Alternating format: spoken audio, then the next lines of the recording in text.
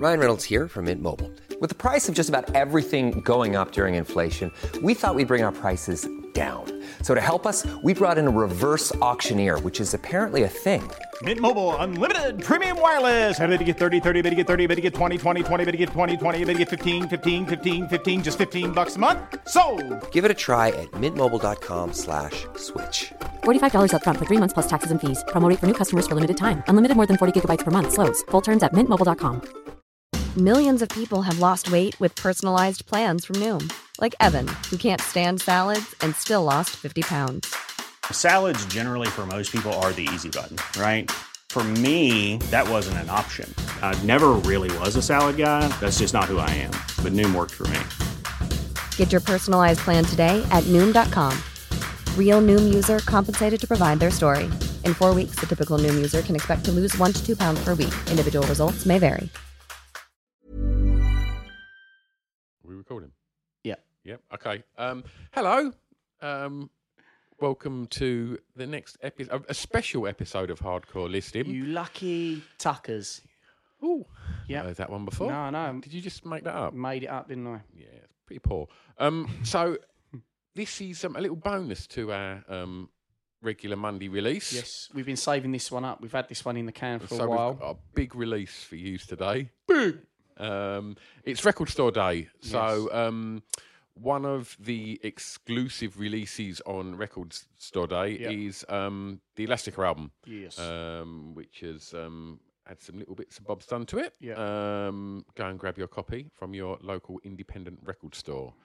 And yeah, we was lucky enough to have Justin from Elastica invite us down to Brighton to a studio. It was our first proper trip out as the podcast Hardcore Listing crew, wasn't it? And he spoke with us for a few hours, so this will be broken down into a few episodes. Yeah, it could have gone on for hours and hours and hours. We were having so it was really lots to talk about with Justin. Yeah. He's and it was really good because I've known Just quite a long time, and generally whenever we've hung out, it's been. You know, he's been DJing for us or whatever, and not really had a chance to really sort of get into some Britpop gold, really. Man. And he was totally open, and we didn't realise just how much of a little network all these bands were in. Like, you know, when he talks about who he lived with, and then he was in a band with them, and then he was in a band with, and just then ended up going back and ended up drumming with Suede and whatnot. Just some real interesting stuff, and he's a top lad as well. He's a real top. Very lad. very easy to get into conversation. Discuss about his story and also what he picked as well. Yeah, which was a lot of fun. And again, we probably have that up on a Spotify playlist for you motherfuckers. Definitely, yeah. Go to Spotify and put in Hardcore Listing Elastica, and then have a little listen. Shout outs. 76, our producer. Yeah, let's get that one in first, and then let's get some love to the Podfather, Screw Pip, and our little family on the network, which is Stop and Search with Jason Reed. Sound more excited. Because I'm not into this whole duoing us doing it as a duo, this bit. All right, you do it on your own. All right. That's better. I feel more up for it now already.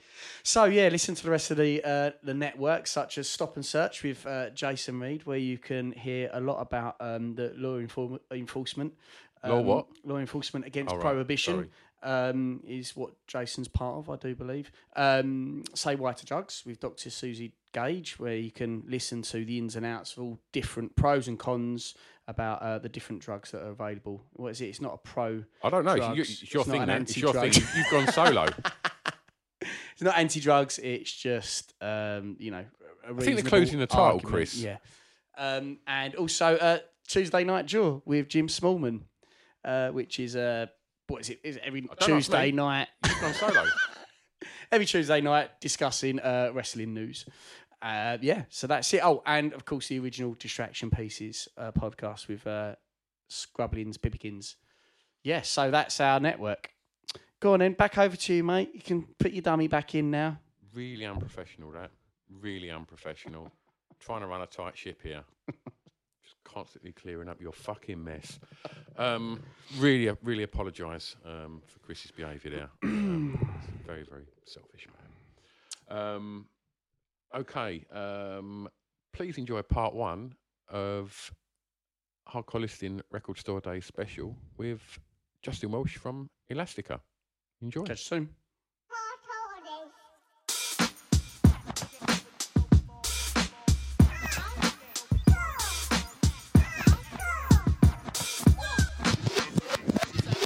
Chris and Stu present Hardcore Listing, the podcast. Okay, so today's guest is Just. How you doing, Just? Hello, my friend. How are you? Yeah, smashing. This is the second take because we started having this discussion and Chris fucked up the Mac and it wasn't recording. Didn't press the record button solidly enough, so... I've already discussed the You fact can be that... forgiven, guys. You can be forgiven. Thankfully, that was only like a minute as opposed to getting into it for 45 minutes. And it goes, 2 hours down the line. You know. Yeah, that hasn't been recorded. So, you tell me, last night you stayed up to about 4 a.m. drinking and eating fry-ups. Is that right? we recorded a podcast last night with my pal Mike, who was in a couple of bands that had done well. And he was going through his songs, and he chipped off. And we normally record at a little bar at the end of my garden. It's Right. At the end of your garden? Yeah, it's a shed. Okay. But we've That got a sounds a bit little. like my brother. Yeah, it's called the Whiff Inn. See what happens. And so we ended up staying down there and having a few beers, and then we was actually going through Elastica records and stuff on MTV, on YouTube and stuff last night, weren't we? And then somehow it spiraled into PJ Harvey led us into Nick Cave, and then we just went on Nick Cave binge, and it was like 3 o'clock. It's time to go to bed, So we're. But I feel alright today. I feel quite alert. Yeah. It sounds like my brother. My brother's got a bar. Yours is the Whiff Inn. Is his dance bar. And it's got all the. It's got a pool table. Oh wow, mine's not that much. Yeah, well, he's a bit more rural probably. Yeah. He's got a few arcade machines and Oh wow. Sega Rally and all that. And it's Oh really? Yeah, he's gone to town on it. And then he rock and roll memorabilia that I can give him. You know, Yeah. for instance, he's got the old Lush bass drum head up, and it's just a nostalgia trip down there. Half a car boot sour and half of it's all right. I've basically just got photographs of boxers on mine. And then one of Michael Jackson over your half, over your sort of like fireplace. That is the wife's picture, but I'm not showing that. Well, next time I'm in Okay, Essex, Joe. then I'm gonna have to Come round. come round. Definitely, Sounds like an invite I can't refuse.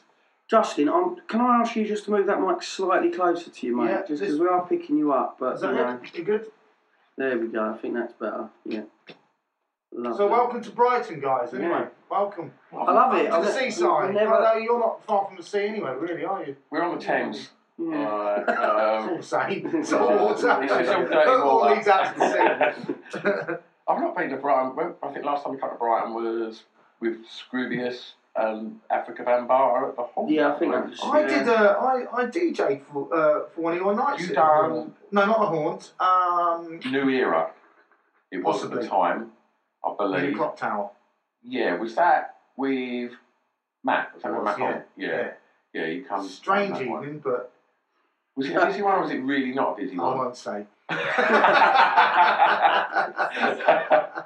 Yeah, it was one of them ones. It was busier where I was DJing, obviously. Because, of course, I had all the rock records. You know. Obviously. Well, how did we meet, Justin, initially? Like, was it- Well, I've known you for quite a long time now, haven't I? Yeah. So, I think you DJ for someone in Shoreditch, and I was like, oh wow, like, did you DJ for Ronnie? I must have done. I did do a few nights for Ronnie at a couple of his clubs. Right, and I think I was like, And then you put us on, I'm sure, with the Asbo Kid thing. Queen of Hoxton. Yes, we did that. And then Yeah. you... Well, no, I think you called me and just said, do you want to do a few more? You come with a toothbrush and done some stuff, you rated, didn't you? I mean, it's historic, the toothbrush. You know. Well, You let's can't I'll tell you what. use Let's start on your musical journey a little bit. Yeah, go on. With the toothbrush then. Yeah. Because pre-Elastica, you was. Well, I played drums for Spitfire, That's right. and I can't even remember. But I joined the band ironically, it was from when I come down to Brighton for a day, and ended up being in the band, you know. And like a week later or so, we were on tour, and one of those dates was the Pink Toothbrush, I believe. So how long was you doing? Well, I would have been 18 because when I left work, just about a couple of weeks later after my 18th birthday, because in those days you could sign on, so that was always my game plan. When I moved down to London, the idea was get a job, do what I could to make ends meet for a while, whether it be working in the bakery, which was one of the jobs, or with a view to you know, being in a band. In those days, it was easy to live in London. You know, it was pretty cheap. You could get away with living quite cheaply, and then when you were 18, you could sign on. So that was always my plan. Yeah. And of course, when you sign on, you go down a dole office, and everyone you knew was in a band. So it's quite a good networking place, really. You know, you're supposed to be looking for job seekers or whatever. That was it. Everyone was trying to find a new somewhere else to go. But yeah, we were on. Yeah, we played the Toothbrush. I think it was a good night. It was a good night. Yeah. Yeah, Spitfire. I do Wild Sunshine. That was wasn't it? I played on that track. I did play on that track. That was a fucking killer single. That one. Yeah, I did that. They'd had a couple before, a couple of EPs, which was Wild Sunshine was an EP, wasn't it? It was, yeah. Black cover, with a sort of wheel or something like that. I think that was a vinyl, red vinyl. I think it came out on as well. You might be right. If you got one of those, worth a fortune they are these days. So, and then I did the album. with them, and then I left just after we'd recorded the record, because I did at the same time I was starting to rehearse with Justine and Donna and Annie as a last. So so I did a couple of records with them, and we did. I mean, Spitfire was great. I've got fond memories of that band.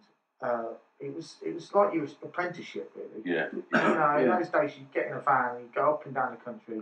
Yeah. You know, night after night. Like I say, you didn't really need a lot of money, and it was as long as your rent was being paid. And the whole point of being in the band then was, you know, you'd play, you'd get food and drink, and you'd be playing every night. And that was it. And there's worse ways to 17, 18 years old, isn't it? You know, I don't know if many bands do that anymore. There's a lot to be said for getting in the back of a transit van. And, I mean, Jeff, the singer, used to announce at the end of the night, you know, end of the gig, thanks for coming and all the rest of it, and say, can anyone put us up? Yeah. And we would just be crashing on people's floors every night. I mean, but we were touring, that was all that mattered. Yeah. People were coming to the gigs, and then on the back of that, because the band was good and tight and it played a lot, it would get, we had some decent supports like the Lush Tour, which has come full circle on that one. Blur, the Leisure Tour, which was brilliant, because obviously Blur were then at their peaking point already. You know, they'd had an album which had been successful and a top 10 single, which was slightly unheard of in those days. You know, for an indie band to get on top of the pops. Yeah.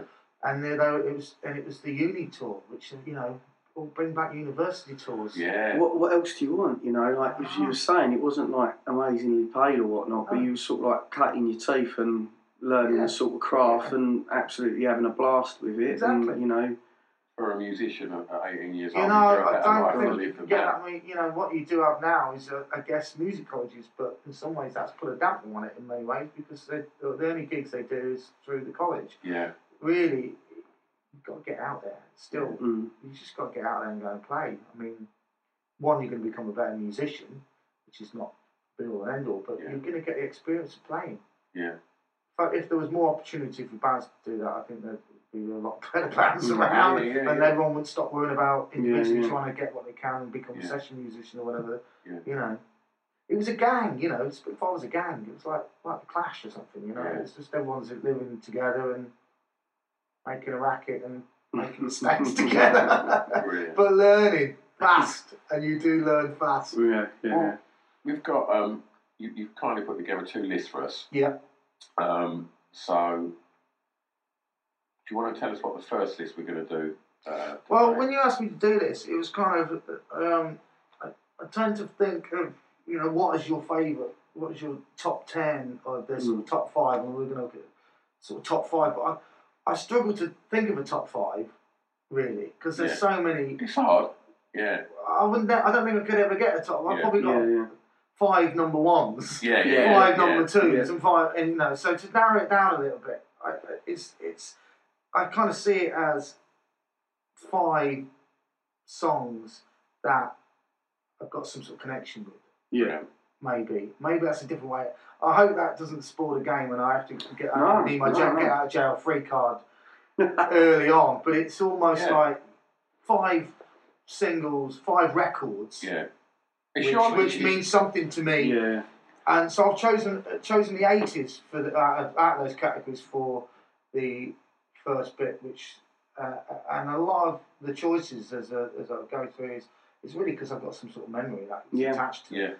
And it might not necessarily always be the lyrical content or something like what that record meant to me. Yeah, well, that's great. That's what a lot what this is about as well, because it's sometimes fun to sort of like try and reminisce and think of the things that have influenced you or that have stuck with you. And it's when we looked at this, there's a lot of these. When you go online these days, there's a lot of those like your top 5. They're always like clickbait for people to look at. Top 5 celebrity outfit malfunctions and stuff like that, just for people click on there and then they realise, what am I doing with my life? This is a poor life choice. And we thought we'd do one where we could actually really have a good conversation about things that matter to people that we know or who are inspiring in different fields, and actually just have a good dig deep into what has influenced them, what they love. And if they rate it, fine. If they don't, that's absolutely fine, because we never really, as I say, this is a new format for us, so it's not about what one's got to be the best. It's just try and narrow it down, because if we were going to do like the top 20, then it almost doesn't mean anything. What's your top 100 favourite movies? Well, that's like doing the polls at the end of the year, isn't it? The music poll. I mean, when I worked at, when I first moved to London, I was lucky enough to get a job at a place called Music Box, which was great. Before they used to have a rock program called Raw Power and Indie One Transmission, and a couple of like sort of like Saturday morning sort of shows. I think Pat Sharp was one of the presenters and that sort of thing. But one of my jobs every week was to compile a top 10. Now, it wasn't down to record sales or the Gallup charts or anything. I used to just get the Enemy, the Melody Maker, Smash Hits, blah, blah, blah, and go, well, that one's been at number 2 for a couple of weeks. And I'd just make them up. And that's how we would do the chart show. That was one of our shows. And that's how we used to make the chart up. When you get the rock chart or the indie chart, we talked about this last night. I've been watching the chart show just thinking, please be the indie chart this week, please be the indie chart. And so I'd think, fucking hell, they're at number 1. And that was just you going, that's probably good enough. I was the T-boy, I thought it was some supercomputer. Number 1 this week, Spitfire. Again, finally I'd made a record spot and it at number 1. It's funny how that record's still at number 1. No idea why. But that was one of my little jobs, in amongst formatting tapes and running around stuff. Again, this job, my title as a traffic coordinator, which, what does that mean? What does that mean? It sounded good, didn't it? It gave me another 20 quid a week. And then I'd have to do this chart. So I'd go and scribble it down, and just get it down to the editing suite, and they'll put this chart show together. That is brilliant. There's people out there being influenced by your sort of scrambling it together, and that's brilliant. No, exactly.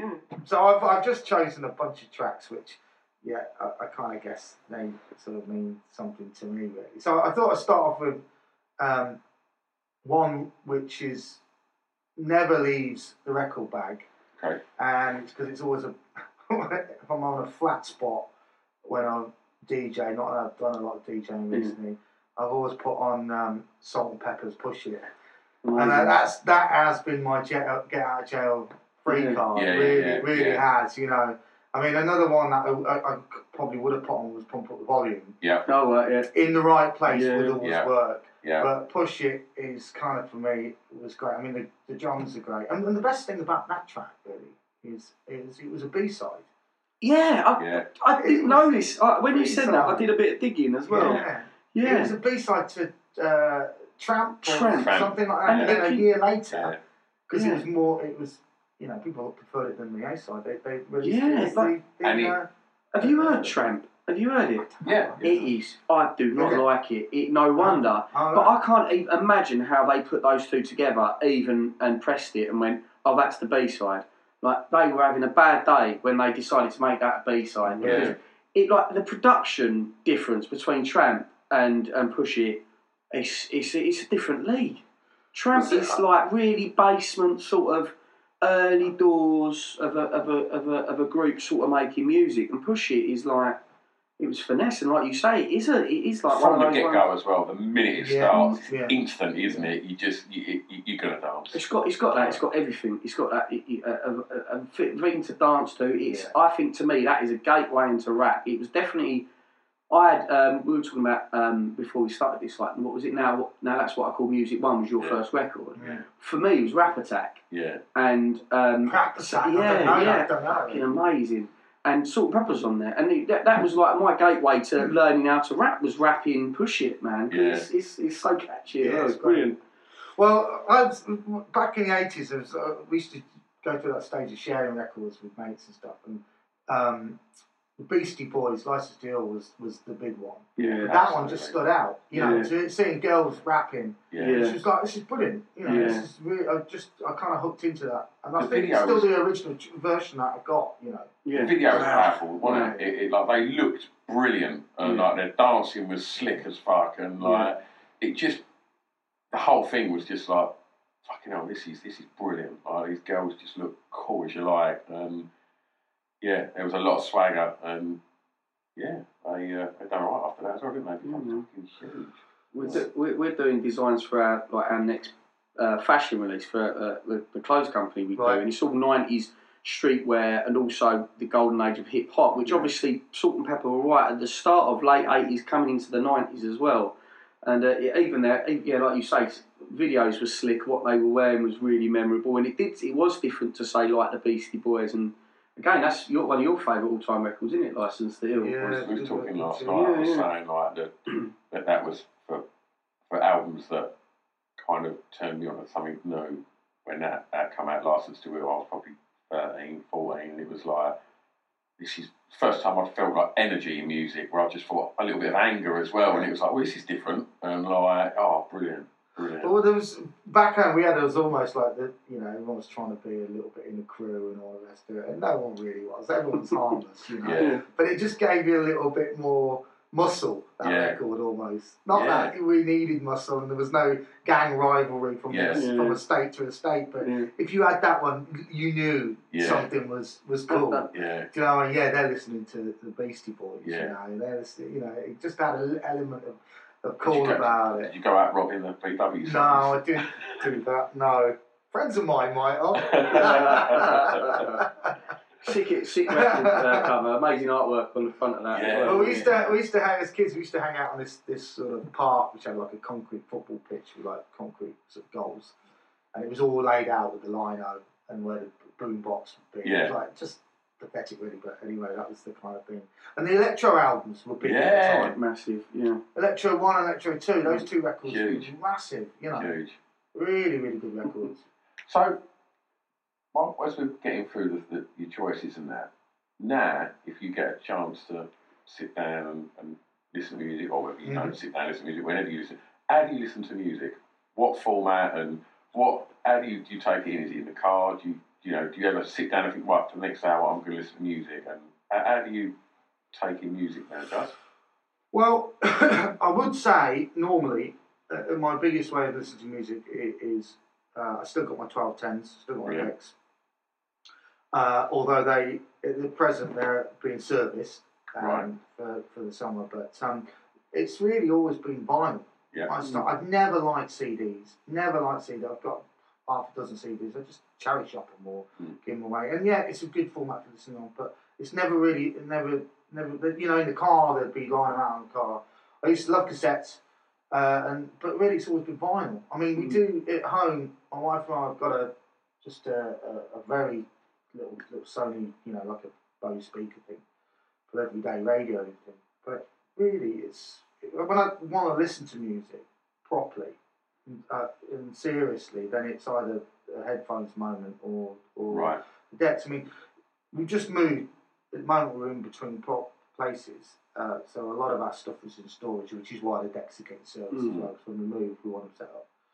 But we also have Vinyl Friday. That was a big thing in our house. So in whatever format you play music during the week, whether radio on or whatever, the radio's always on. It's always just on in the background, radio 4 or 6 music. But Vinyl Friday is always quite a tradition, really. I mean, it goes way back, I think, because my parents are and still are massive vinyl fans. My dad's got 2 jukeboxes, thousands of 7-inches. Yeah. My brother's got loads of vinyl as well, and he's got his own bar. We talked about but he's got a load of that going on. But as kids, I sort of remember my parents dancing a lot to Motown, Diana Ross and the Supremes, Reflections, which was a big one, always sticks in my I love that tune. But they used to always dance in the kick tune and that kind of thing. And they still do. If we go to theirs on a weekend, it's, the wine's cracked open and the jukebox is on and they love it, And they still buy lots of records. My dad still buys lots of vinyl. Yeah. And so much that half it's in boxes now. Yeah. But he just can't help himself, If he goes to a car boot sale or something, he can't help himself. It's impossible. Yeah. It's a social thing as well. Like, I've seen a change in some of my parts of my family, the dynamic in their family as things like technology is coming, where sometimes I can go around there and go out my way to see them, and then there's points when we're in their lounge and all 3 of them are on their phone. And it's like, fucking hell. I see you once every 3 months, and I think things like Vinyl Friday, that's brilliant. It's a way to listen and enjoy it and engage with each other that isn't about something that's not outside of that room. And I think a lot of that we're losing that. And it's good that you stuck to the vinyl because it's all coming back round now. You're like, you've stuck to your guns and it's paid off. I have to confess though, I am not great at looking after my vinyl. Oh, neither am I. My vinyl is there as a tool to be used. I'm not 100% agree with that. Play it. And often, it's like, oh damn, I should have took more care of that. Look at the state of that. But I've seen it be played, to be honest. I completely agree. Some of my mates have a go at me because of the state of my vinyl collection and that, and all my I've got drum and bass, quite a lot of drum and bass, jungle, and probably a few of those are worth something. But oh god, I've had some parties, and you look at it, but they're like battle scars. Who's done that? What's wrong with a battle scar? I've got one. I've got a track, the Sneaker Pimps 12-inch. Love that. And it's got a massive chunk out of it, Half Moon, but still got enough of that 12-inch which I can use to mix in with something else. That's fine. It's still in the record band. But I've got records that I hear on the radio, and because I know that I've got that on vinyl, and it's got a scratch on it. But sometimes I hear it on the radio, and I think, oh, I forgot about that bit, because on my record that I've rinsed it on, it just jumps. It completely cuts that out because it's scratched. But what are you saying about Vinyl Fridays and things like that? It's so brilliant. It's like we have people over. We'll sit in my bar and we'll have Spotify on, and we're just talking about whatever, and the music's just in the background. Behind my bar was where I keep my vinyl, and I've got a little sort of office space, but the decks are down there as well. And sometimes it's like, who wants to go and play some records? Brilliant. And then, when we're in there, music is at the forefront then, and then we're talking music, and people are looking at the sleeves, and that conversation appeals to me more just because I'm an anorak for music. But it's just seeing people that haven't, a lot of people, my friends, haven't got record players anymore and sold all their vinyl at boot sales and stuff, I'm sure. Like having a dog. It is. But I said to them, you've got a dog, it's a really conversation piece. When I got my deck sat for the first time, years and years ago, probably about 5-6 years ago, and I said to my daughter, I said, do you want to come and play some records? And she said yes, and was completely unaware of what I was talking about. And I said, like, right, yeah, look. And I think she was probably maybe 8 at the time, and had never seen a record player. Probably never thought it was like seen voodoo magic, and didn't like, she, when you put a needle on because it? she was so used to picking her phone up and pressing something and getting music, she couldn't. Like, it was really interesting seeing someone put a record on for the first ever time and not knowing what it was going to do, and putting a needle on a piece of plastic and it blew her mind. And it was just a really sweet thing to see. Do you know what I mean? Someone like experiencing playing a record for the first time. You think, hopefully, the future now means that people are going to do this. Well, there is this trend coming back. Like I said to you, I think before about, you can go into stores such as Urban Outfitters or whatever, and you can buy turntables again. This is great. Doesn't mean they're the best quality, but who cares if people are buying records and listening to music in the physical sense? Then that's definitely. a good thing. And if people enjoy it and they get a bit headsy about it, then they can then go and you can go for broke, can't you? I think most people growing up, I didn't get my 1210s till about 5 years ago because I could never afford them. When I was a kid, I had a Matsui or a Seisho or some cheap hi-fi system. And I think when you're kids, I don't think you're looking for that pristine sound quality. You just want to play your records. You just want to hear your music. And if it's got a bit more of a crackle and a shitty speaker, it's not the end of the world, is it? I think I was more. I think I looked after my vinyl a lot more when I was younger because it was something in my collection. Yeah. Whereas I think then you get a little bit sort of passé after a while about sort of, we've got thousands of records, Yeah. So it was all right, stick them on, and I wish I had looked after them to some degree a bit better when I think of particular ones. But you think, well, sod it, they're in that condition because they've been heard. Yeah, exactly. Many people have listened to them. It's that argument of that's coming bounding around a lot these days about experience or material gains, and would you rather have an experience or would you rather have a car? Yeah. And people are realising now that actually experience is way more important than something that you've got parked or kept somewhere. But I collect comics and I do keep them mostly in pristine condition. Are they worth something? Some of them are. Yeah. I've got one that I would say is actually effectively priceless. Wow. A good friend of ours, Scroobius Pip, got me for a birthday 5 years ago a comic signed by the guy who wrote it. But when he wrote it, his relationship with that comic broke down, and he doesn't ever have anything to do with that comic really these days. Right. And yet I've got his signature on that comic, right. And he's as big as they come in that world. So it's effectively shouldn't exist. Yeah. So and in fairness, I should probably have that in some kind of airtight vacuum. I've got it in good protective packaging, but I never had that. I think I had that to start with my records, a bit like you, Justin, and then I think the more and more my social group expanded and you play records for people or you go around someone's house to have a mix and you're having fun. I don't know, it was more about everyone having fun than it was me being able to keep that wrapped up indoors. Right. Yeah. But I think I had a set of cam belt drives to start with and they weren't that good. But when I bought my Technics, I think 1200s at uni, off my student loan. That's the only way I could afford it. But all my money was going on alcohol and drugs, effectively. Yeah. And all my friends were like, if we don't do something, we're going to just have the... Well, you could have been, you're enterprising, basically. If I get debts, if someone's going to hire me and I can make these things at some point. Yeah. Well, mine was second-hand ones. But, I had some Newmarks for ages. Yeah. They were cheap and they did the job, but I always wanted some Technics. You would though, wouldn't you? Everyone wanted them, and I could never afford them. And even when I was DJing, about £400 each, wasn't it? Yeah, actually easy. Well, £1,000 with a mix. £1,000, yeah, it was. Anyone got a spare £1,000? Yeah, no. Certainly not. Should have come to me. I'd have lent you some of my loans. I remember, literally about 3 years ago, my mate went, "I'm gonna flog my 1210s on. I put it on social media. Does anyone want them?" And I was like, "How much?" And he was like, £100 each, and I went, "I'll have them." And so I was like, "Brilliant! I've got my 1210s at last." Every club I've worked in, I've DJ'd on them and wanted them. Yeah. Could never afford them. Got them for £200. I think about 3 weeks later, Technics announced that we're going to stop making them. That's so I was true. like, "Brilliant!" Yeah, exactly. But yeah, Well, I salvaged one from, which was, the motor had gone on it. Yeah. I'm digressing a bit from the music, but I salvaged one from one which was being chucked out. The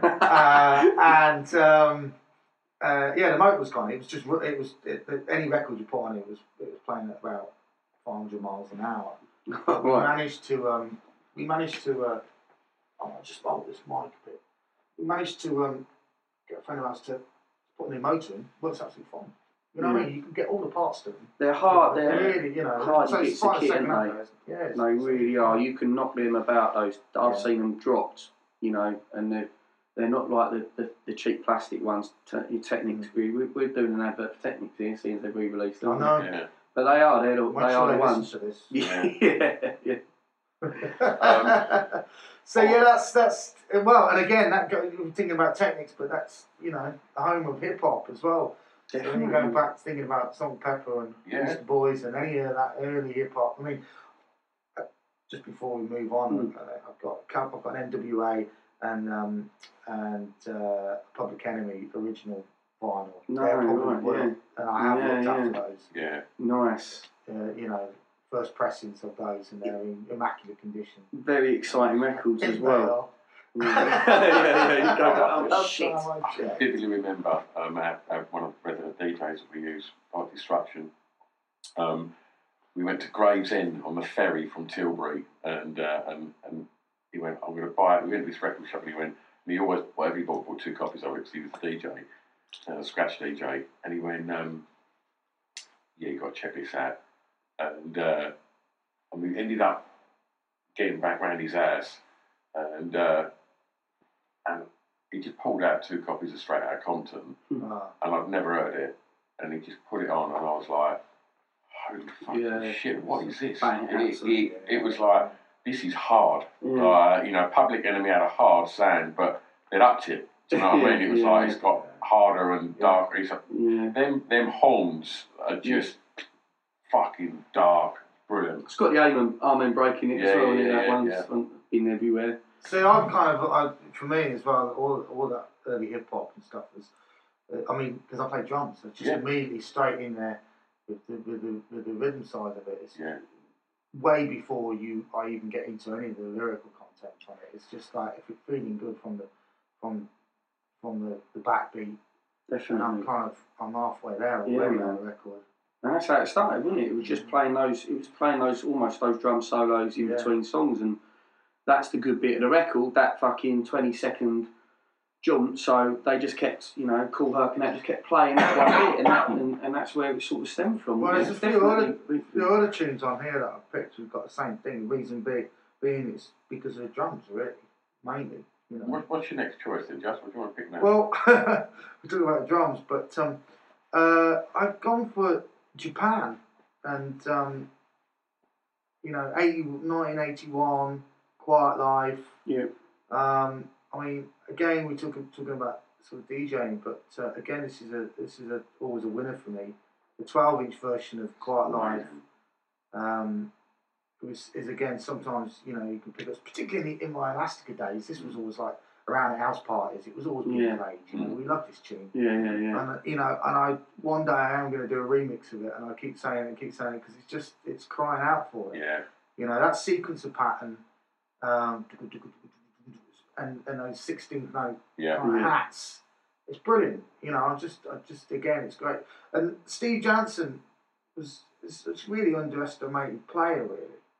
It was also, I don't know, maybe I wasn't as big a fan as I thought it was, but it was only a few years later that I realised he was David Sylvian's brother. Oh, really? And they did the Dolphin Brothers thing together. Do you know that? Right. They did a solo record. No, I didn't. I guess solo record. It's the end of Japan, but but they were brothers. So, but he kind of, obviously, Steve Jansen sort of kept a sort of back seat and all that. Obviously, David Sylvian was the pin-up. A lot of stuff with Japan, really.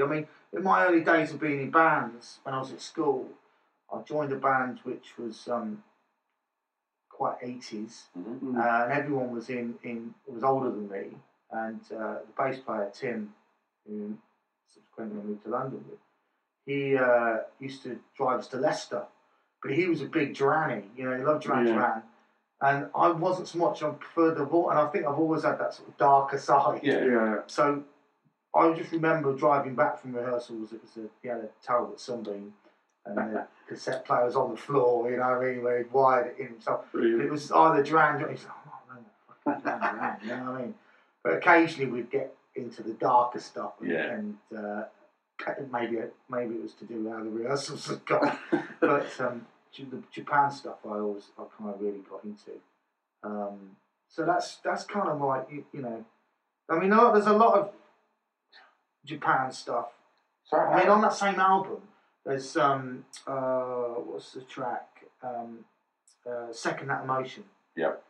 Now I'm going to stick my neck out here, and I think for me that's actually better than the Smokey Robinson version. No, I don't know if I'm allowed to say that, but for me, or maybe it was because I'd heard that one before, or I was sick of my mum and dad dancing to it in the kitchen. Turned it off in my head, but I quite like that.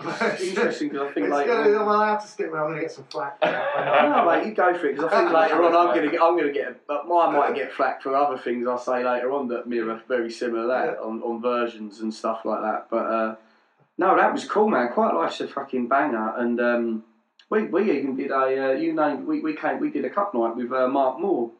Oh yeah. Quiet Life was the event we done with Andy from Erasure. No, it was Mark Moore, surely. Mark Moore was. Oh no, of course not. Yeah. Was the Basquiat influenced? Can't remember what it was called. Blanco. No, I can't think. Too many club nights we've done. I thought it was Quiet Life with Mark Moore, mate. Head over to Hulu this March, where our new shows and movies will keep you streaming all month long. Catch the acclaimed movie All of Us Strangers, starring Paul Mescal and Andrew Scott. Stream the new Hulu original limited series We Were the Lucky Ones with Joey King and Logan Lerman. And don't forget about Grey's Anatomy. Every Grey's episode ever is now streaming on Hulu. So, what are you waiting for? Go stream something new on Hulu. Ryan Reynolds here from Mint Mobile. With the price of just about everything going up during inflation, we thought we'd bring our prices down. So to help us, we brought in a reverse auctioneer, which is apparently a thing. Mint Mobile Unlimited Premium Wireless. How to get 30, 30, bit to get 30, bit to get 20, 20, 20, bit to get 20, 20, bit to get 15, 15, 15, 15, just $15 a month? Sold! Give it a try at mintmobile.com/switch. $45 up front for 3 months plus taxes and fees. Promo rate for new customers for limited time. Unlimited more than 40 gigabytes per month. Slows full terms at mintmobile.com. Millions of people have lost weight with personalized plans from Noom. Like Evan, who can't stand salads and still lost 50 pounds. Salads generally for most people are the easy button, right?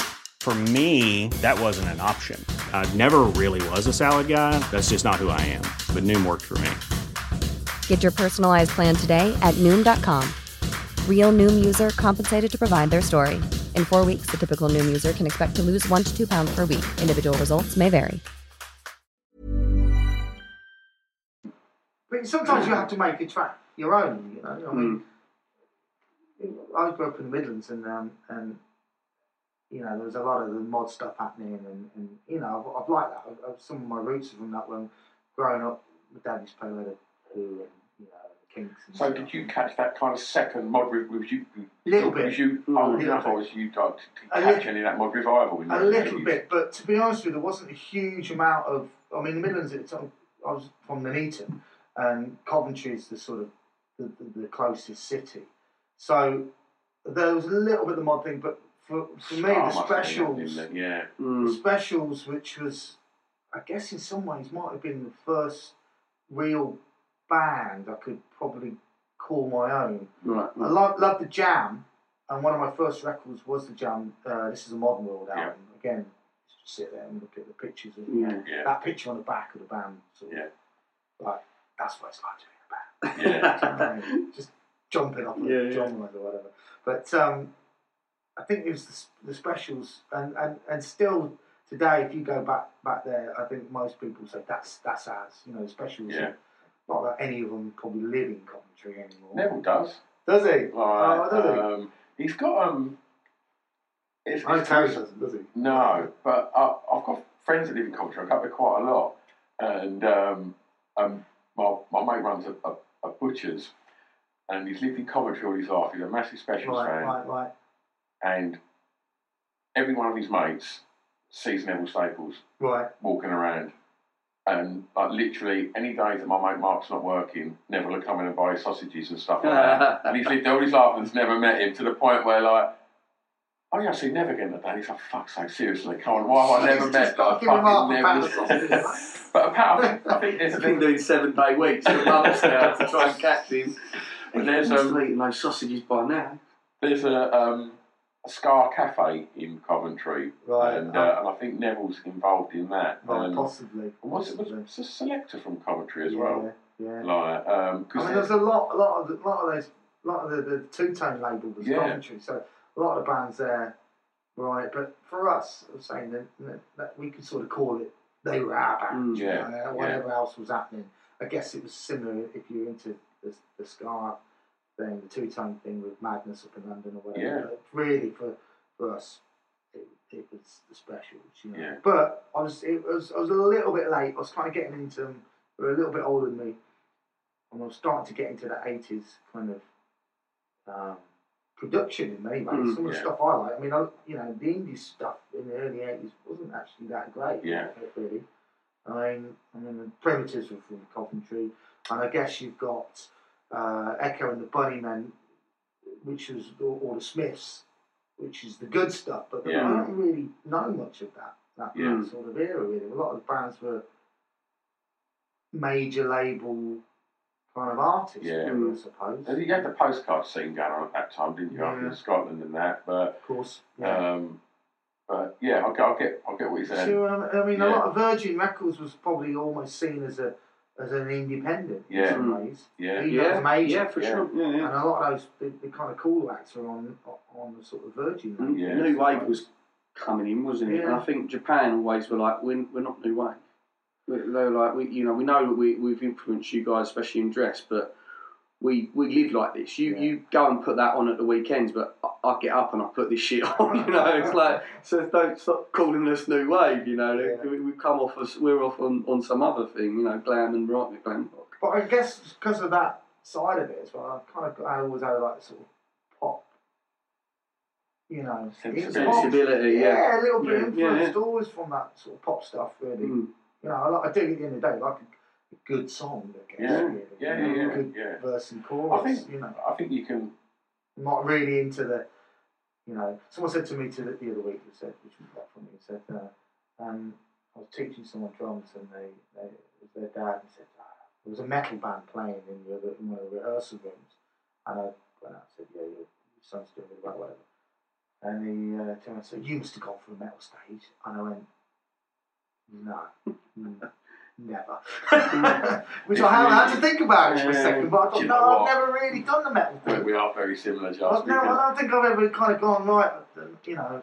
We have this conversation because when we do the Pip podcast, Pip and Chris, they were of a generation that called new metal when it all happened with and you get so excited that you're talking about Limp Bizkit and all of that. I missed it. The guilty pleasures, I've never had connect with it, that metal. I've never had that metal point. No. We were like 18 when that sort of come in, and it was good. It was exciting. They were, you know, a lot of that was like a little bit of rock and a little bit of rap in there, and some turntablism, and I think we all got caught up. And I don't think it's not aged particularly well. That's maybe what it is. Yeah, it hasn't. It hasn't aged particularly good. Some bands survived it, Deftones and stuff like that, but they weren't strictly new metal. They always felt more like metal to me. Yeah, but the thing is, at the end of the day, there's no real shit music. Whether it be something, it's just different tastes. You know, there's something. Definitely. If someone so and so over there likes this. You've got no right to say that's rubbish if they're getting something on. You know, it comes in waves and it might not be to your taste, but it's still someone else is getting off on it. So surely that's a good thing. If it's not destroying your shelter or your food supply, I mean, it's all right to exist, right? A mate of mine who's a geezer called David Walker, he's an artist, right? He's a really good artist. He lives in Berlin these days, but I was having this chat with him and he agreed with all that, but we was talking about like manufactured music to an extent. And I was like, well, you know, it doesn't matter if people are enjoying it, and that people, if that's how they consume music, it's really good. And again, it mirrors what we were saying sort of here. But he also said that if shit is the only thing on the menu, you're going to end up eating shit. It's like if they're only churning out fucking utter dirge on the mainstream, then we would miss out quite a lot on all the good stuff. So. Yeah, but it's your choice, and you don't have to like it. Yeah, that's right. Yeah. Or let them be. Let them, you know. Yeah. Squander in their own shit. Or you find some other shit. yeah. So, just quick one. Why drums? Why drums? Yeah. Because you're the guy that's always there first. You're the guy that's still putting all this shit away when everyone else is having a pint, and like it's what. Well, that's depending what level you're at. It is. Yeah, of course. But you do have to do a bit of that initially at the beginning. Yeah. I tried the harmonica, which would have been the perfect instrument. Brilliant. Just turn up with in the pocket. But yeah. No, my dad used to play drums. Right. And I think there was when we were kids, there was my believing of the story is that there was a red little kit turned up, and it was bought off a neighbour or something like that, which was a bass drum, tom, and a snare and a hi-hat. That was it. But I think it was an excuse for my dad to have a drum kit. It was for me. There was no one teaching drums, so there was no way I could have lessons or anything like that. I used to just smash around it, and then that sort of got done up a little bit and then sold. Another kit turned up. It was the same thing. I wasn't learning. So parents sold that, and then they got us a little bass. There's always been music in the house. And my parents have always encouraged us to do whatever we wanted to do, really. Yeah. And because of the nature of them loving music, I think they kind of wanted us to pick something up. We had a K guitar, and all this stuff went by the wayside. And then a mate of mine at school, we used to go around his grandma's at lunchtime. And he had the drum kit there. He didn't even have it his own, but it was opposite school, so sort of piss off over there. And he could play a bit, and I just got into it, started picking it up. So I guess that sort of enthused it again, really. And they always said, my parents, that they would get me another one if I learned. But I started to sort of take ownership of a bit of practice, and I had a practice pad and a bass drum skin and a hi-hat, and I used to sit on my bed and just work it out like that. But got a job, a Saturday job, and I saved up a bit of money, and they gave me a bit of money, and I managed to get this drum kit from the local music shop. And that was it, really. Just putting headphones. And also we're talking about the 80s here. Yeah. What I used to just do when we talk about the stereo, I used to do the same thing. My brother used to watch movies all the time. He was like the first kid that I knew had a video. Proper click 80s video. Yeah. But he was into all these big blockbusters, all his Terminator movies and all that. But I used to just practice in my room, stick the headphones on and play along to whatever, you know. I used to save all my dinner money, and there's a little record shop in town called What Records, and I used to have the 8s, massive, 12 inches, just extend it by a maxi single. I used to just go and buy a record every day from the record shop. Yeah. And just take it. I didn't even know what it was half the time. Yeah. You know, there were like 20p, 30p in the record in the basket as you walked in the shop. And that was how I started building the collection. But that was why drums. My dad was a massive Who fan. Yeah. And a friend of the family, first records I had really, apart from the Jungle Book, was a bunch of Kinks albums. That's the family gave me. So again, just all the physical and like that. But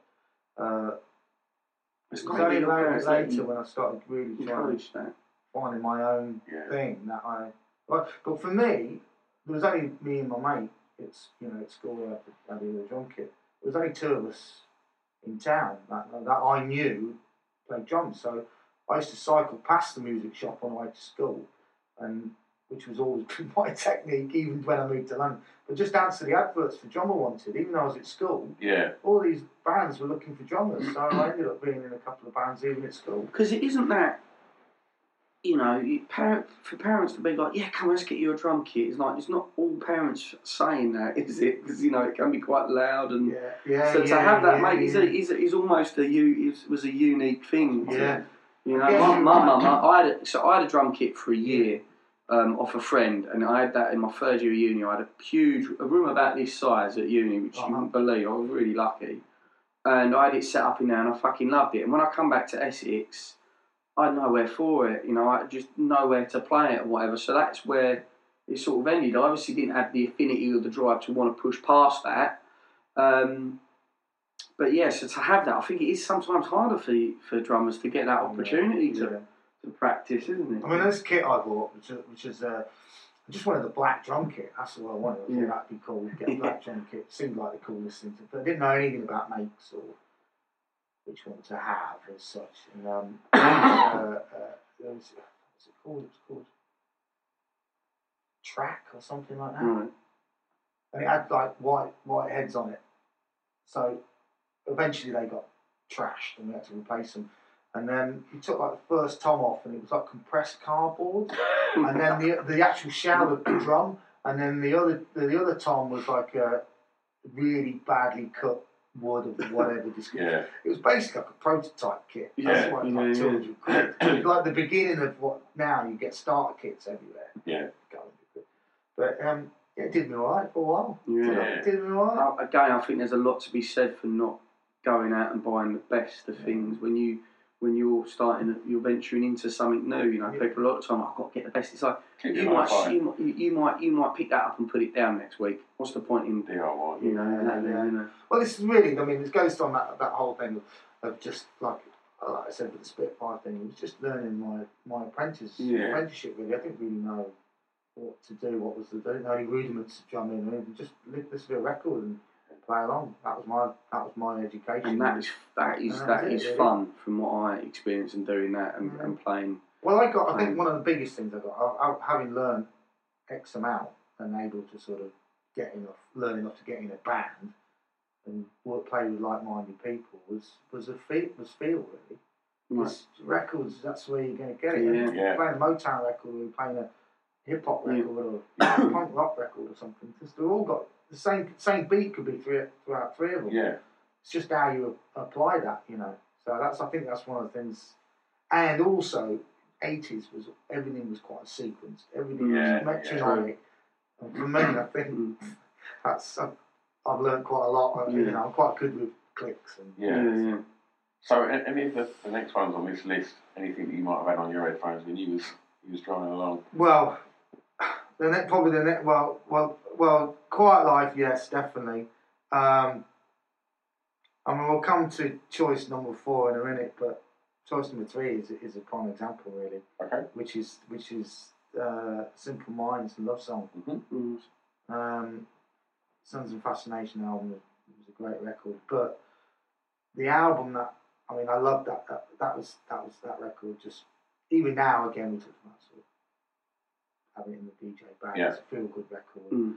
Recently done a little bit of work for Simple Minds. And, really? Well, not in playing sense, in the production side for a company that I do some work for, a management company.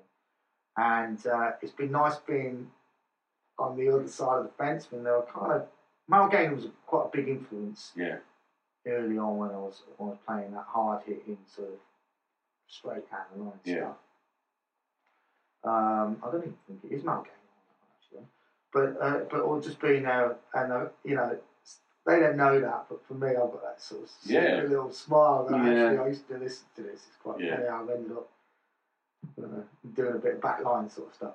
But yes, Love Song is just a brilliant stadium kind of feel good track, you know.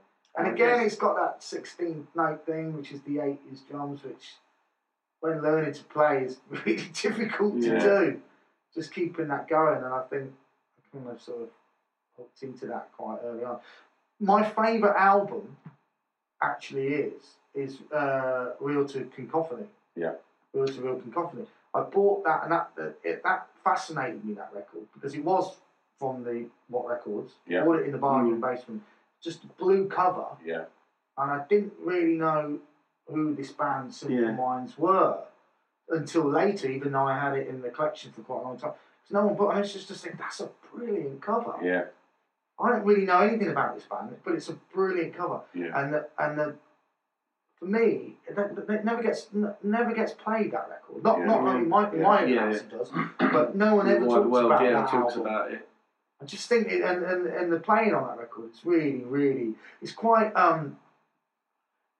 There's a lot of Kraftwerk influence in it. There's a lot of German krautrock kind of thing, and I think that's what I like. Yeah. Well, you say Love Song was a stadium-sized song, and that was obviously the shape of things to come, wasn't it? You know, they went on to be a ridiculously big stadium-filling band for a long, long time, and I guess they still are. They've gone full circle again now. They're doing it again, aren't they? Yeah. But that live album, jumping again forward, but they brought a live album out, live in Rotterdam or something. I think it might have been. But that was when we were talking about vinyl. That was as a vinyl package. Yeah. That was incredible. Just a whole program in the middle. Yeah. Programs were big for bands in the 80s, weren't they? But they did this whole program of the event, you know, big stadium shots and aerial shots of Mel Gaynor playing the drums. And, you know, that's what it's like, isn't it? They didn't write Don't You Forget About Me, did they? I don't know. No. They're kind of, I guess they're the Simple Minds track that most people will probably be familiar with. I'm sure I'm right, but I believe it was written specifically for Breakfast Club. Ah. And I think you're right. And it was offered to Duran, and they said no. Right. And it got past the Simple Minds. Because they were also seen quite cool again, like those bands for a while, weren't they? Simple Minds. Yeah. But you know, when you listen to Real to Roof and Coffee or something like that, Sons of Fascination, there's some brilliant stuff. Musician-wise as well. Not like, you know, you're a great musician. Yeah. But the production's fabulous. It's brilliant. It's easy to get pulled into just seeing the Don't You Forget About Me live and kicking. So you go back and it gets a lot really darker. Stuff. And they were just a small band. Again, kind of, I guess a bit of a new wave. Some cold sounding records. It was brilliant. Yeah. Absolutely brilliant. So that was, you know, I should say that was probably one of the Simple Minds era. I mean, there was I went through a kind of Style Council stage a little bit when we sort of moved on from the specials, but I like the Jam, but I think the Style Council were more of my time. And I think maybe some of the soul influence coming in from my parents was in those records. Did you think that Style Council were consistent? Because I don't. I think they've got some incredible records, Style Council, but I just didn't think it was as consistent as the Jam. Well, Beat Surrender is the Jams, really, isn't it? Yeah. Which I bought that 7-inch, and you know, that was almost like it was as if it was one of Paul Weller's demos of the Jam, and put some horns on it, and you know, get a nice Hammond, and that's where I want to go. Yeah. But I guess you're right in many ways. It did that ridiculous thing where I just couldn't work it out. It was like a live, no, not live. It was a video for every. I suppose it was the MTV era. It was a video for the album, but they did a video for every song and they changed outfit. Did you ever see that? No. So there's Sheila E. at the piano, and is it Why I Went Nothing? Why I Went. I don't know the track. But they did this. It's just they changed outfits. So say they're all in blue and pink. The next outfit, but they're all in white, and they did this for the whole. It's just like losing a little bit of grip on. I think the Style maybe Council. That's the end when he said, "I'm going solo." See you later, guys. That challenge of the Style Council. I think there was. I presume he got right into his Italian fashion and style and stuff. He was looking sharp. But I think. Walls Come Tumbling Down he's a cracker, and I think Mick Talbot stuff on that. He sounds pure Motown. Well, Long Hot Summer is a beautiful song. Yeah, If you want a bit of romance. Yeah. Yeah, Valentine's yesterday. Well, best thing that would have gone down a little train. He wouldn't have done, mate, because I spent it with you. You popping that on. Anyway, so there we are. That's a drumming one for you. Okay, so where are we at? How many you got left on this list? I've got two to talk about. If you want to hear it, yeah, man, for sure. Well, I had to do this. I had to. My next artist. I had to get her in there somewhere. I've got a bunch of female artists which I've just always thought have been amazing, but she's been talked about a million times. But Kate Bush has just got to be totally. Really. Yeah. I mean, it was unfortunate. I was unfortunate not to get tickets to the Kate Bush gigs. Right, I sold my right arm for those. Sold my grandma for that. Sorry, man. I would have done. How much were they going for those tickets? Ridiculous. And I had people really looking for us to try and get some, and I would have done anything. But I think they must have been so good with security there, because I'm not seeing anything on YouTube from these performances. Yeah, of course, yeah. That's a good point. There's nothing really out there, and I've looked just to kind of sort of. Didn't she ask as well? Yeah. She asked, didn't she? And I think the sort of people who've got the sensibilities and taste of Kate Bush, also the people who sort of like respect that if she was to ask the crowd. I think so. You know, it's not like. I think you'll probably be right. I think you're probably right. I think there was her wishes were granted, really. Yeah. You know, but there's too many songs really with Kate Bush. That's the thing. There's a song for any emotion, any event. There's something there for every day of your life with Kate Bush. I think really. I mean, I really got into when I was living with Matt from Sway. That was played quite a lot in the house, and.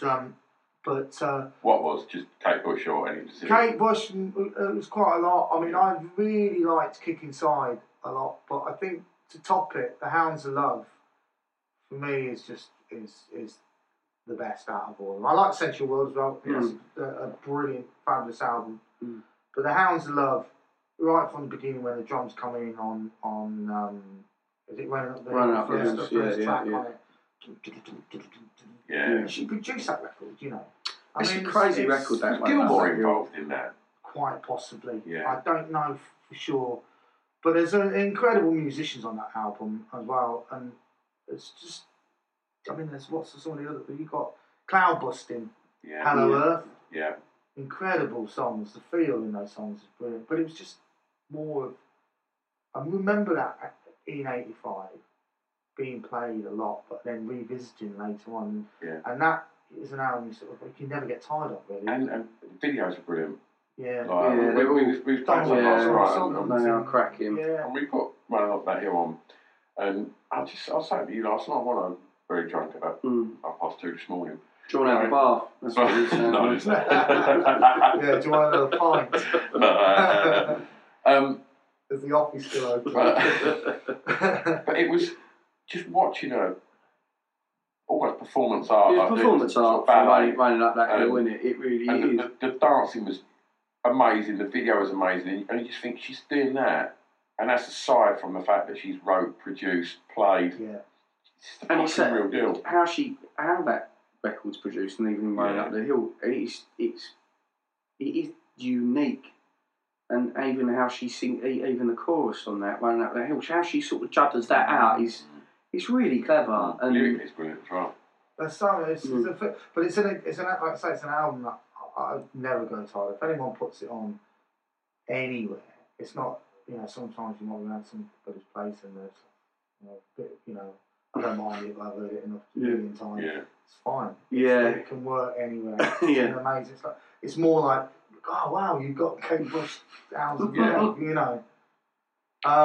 lyrically as well.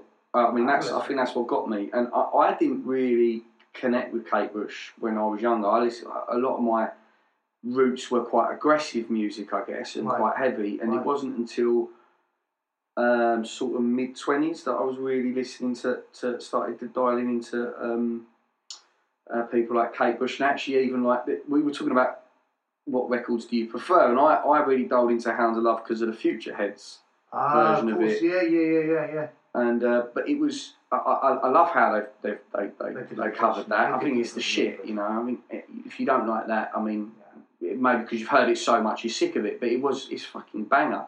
That'd get you out of trouble on an indie dance.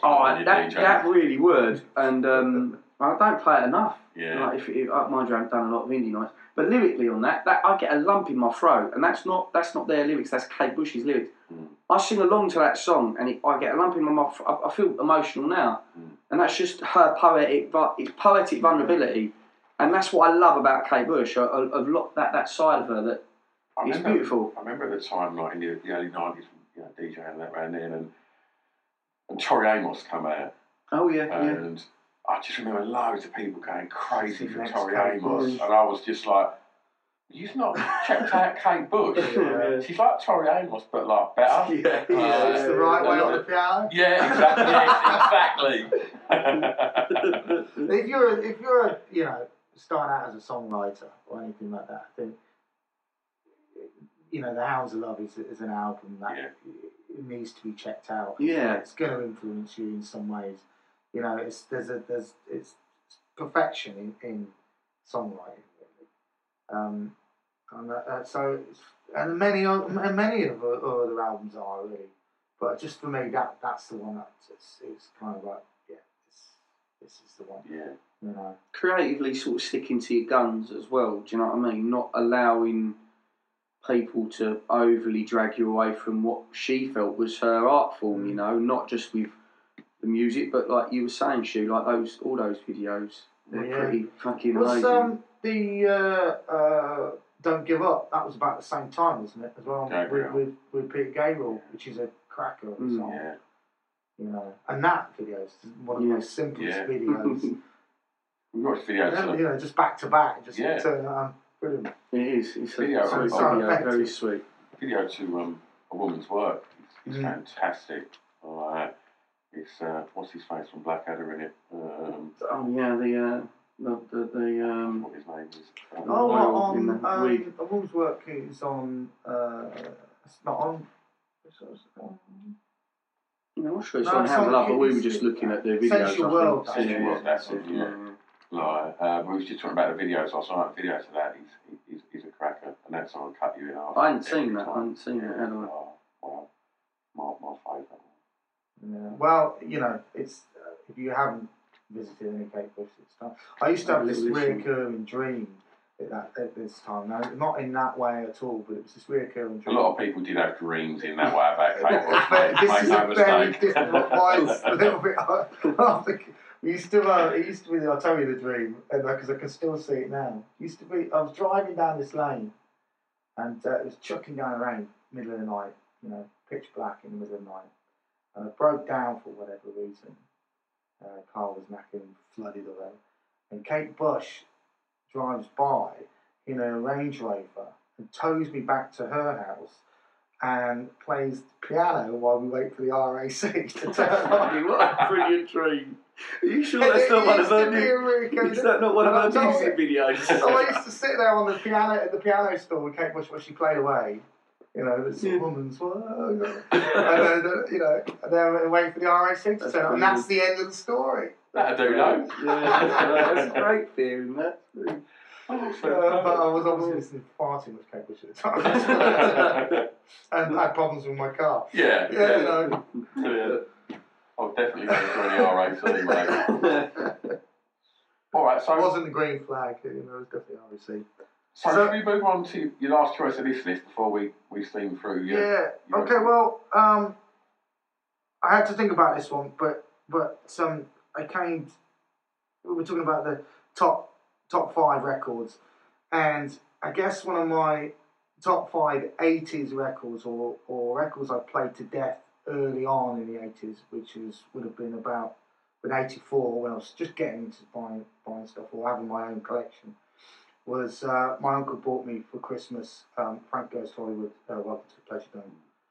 Now, some people might go, oh no, on this, but I think this is Trevor Horn at his best. Definitely. I would sit in the corner on the family stereo with the headphones on, listening to this record over and over. And in some ways, I've been a bully. I have to confess to being a bully over the years and making people listen to this album from start to finish with no conversation in between. And if there's conversation, then you've got to start again. And just so you get it. I mean, it's incredible. Yeah.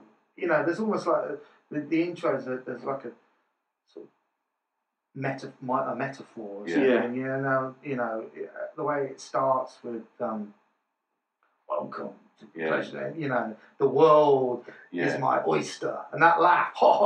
it just you know, it's like almost telling you to go and do something, be something, and do your own thing. And I just love that record, I still do. And it was dangerous as well, wasn't it? When it came out, like we were talking about last night, because obviously you're a lot younger than me and Just, and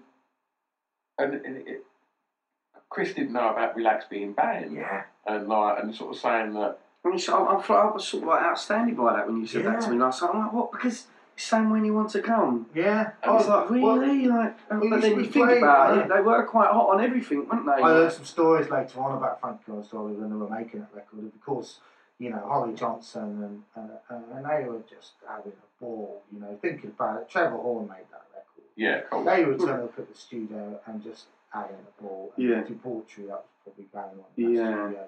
It's Sam West, and it sounds great. It sounds still fascinating now, you know.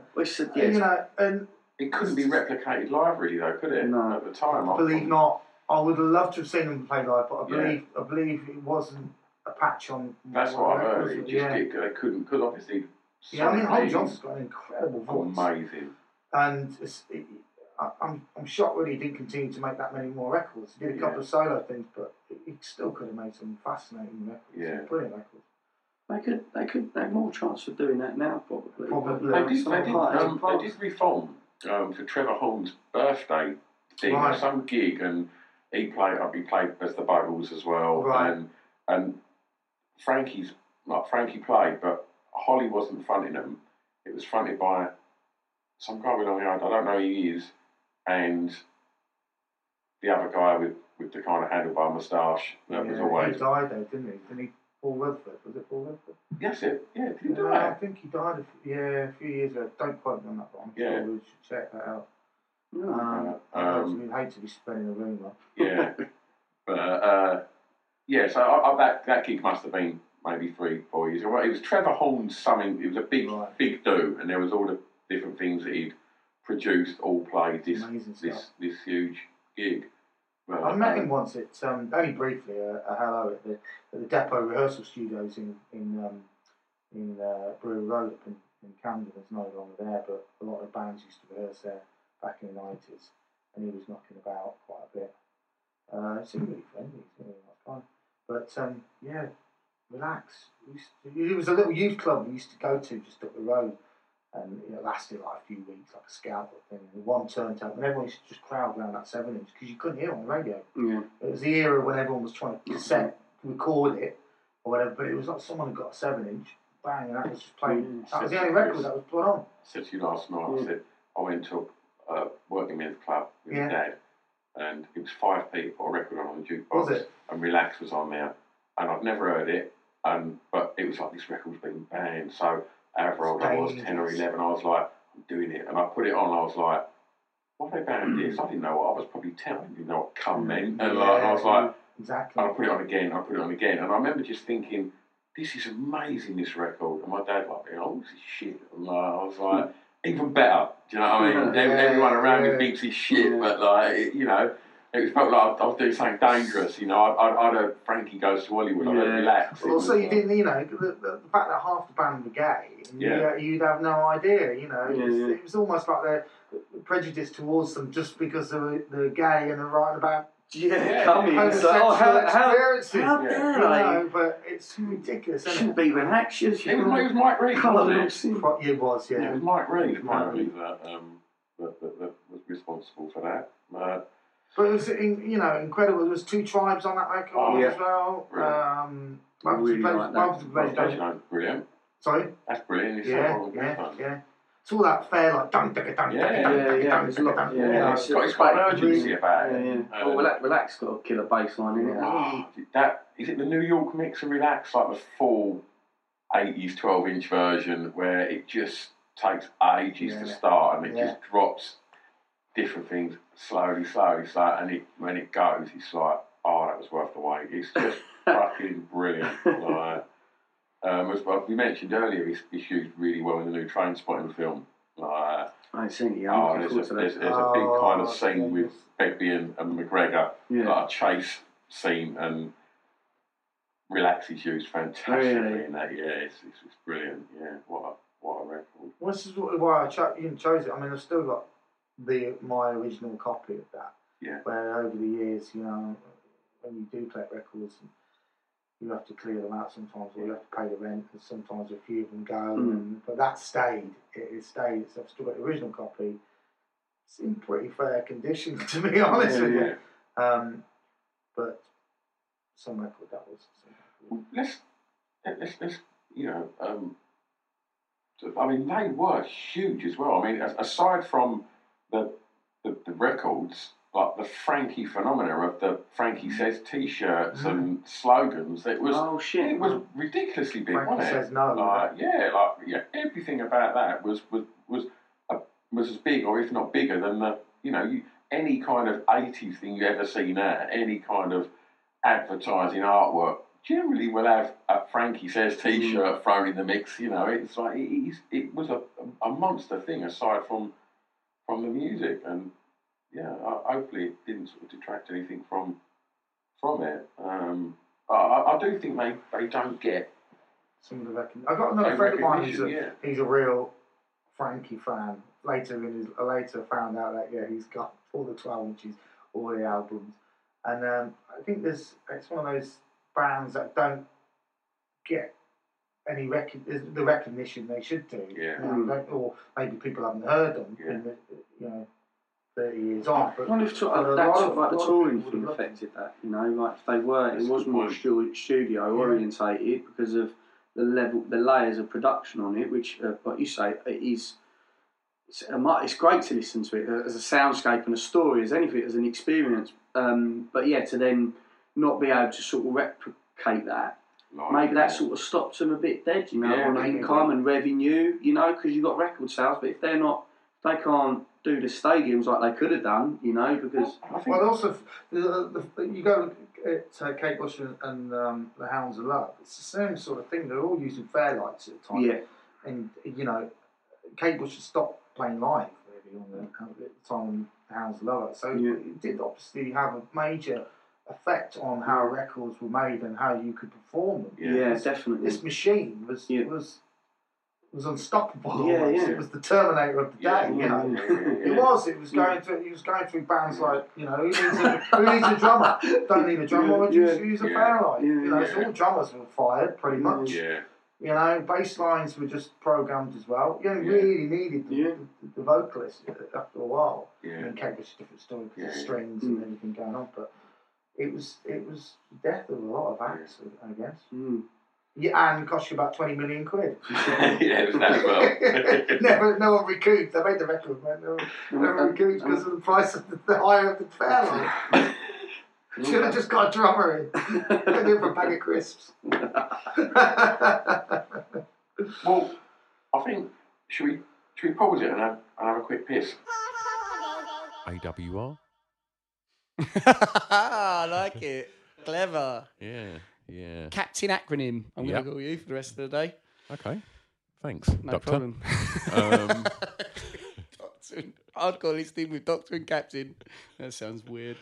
Yeah, and dangerous. Thanks for listening to part one. I know you've definitely enjoyed that because it was fucking great. Obviously not because of me and Chris, but purely because of our guest. Justin. We won't keep talking. We don't need to keep talking, do we? Because part 2 is going to be up very, very soon. Yes. So go and subscribe. Then you don't have to keep looking for these things. They just pop up on your... Stop laughing at me when I say pop up. It's not sexy. It's not weird. It's not creepy. All right, I'll tell you what. Sure. Just subscribe and it will appear. That sounds creepy. What might sound creepy? Show up. It'll show up. Subscribe and it will erect itself within your within your box. Or go to Acast and yeah, check us out on there. Okay. Yeah, we'll see you shortly. Bye.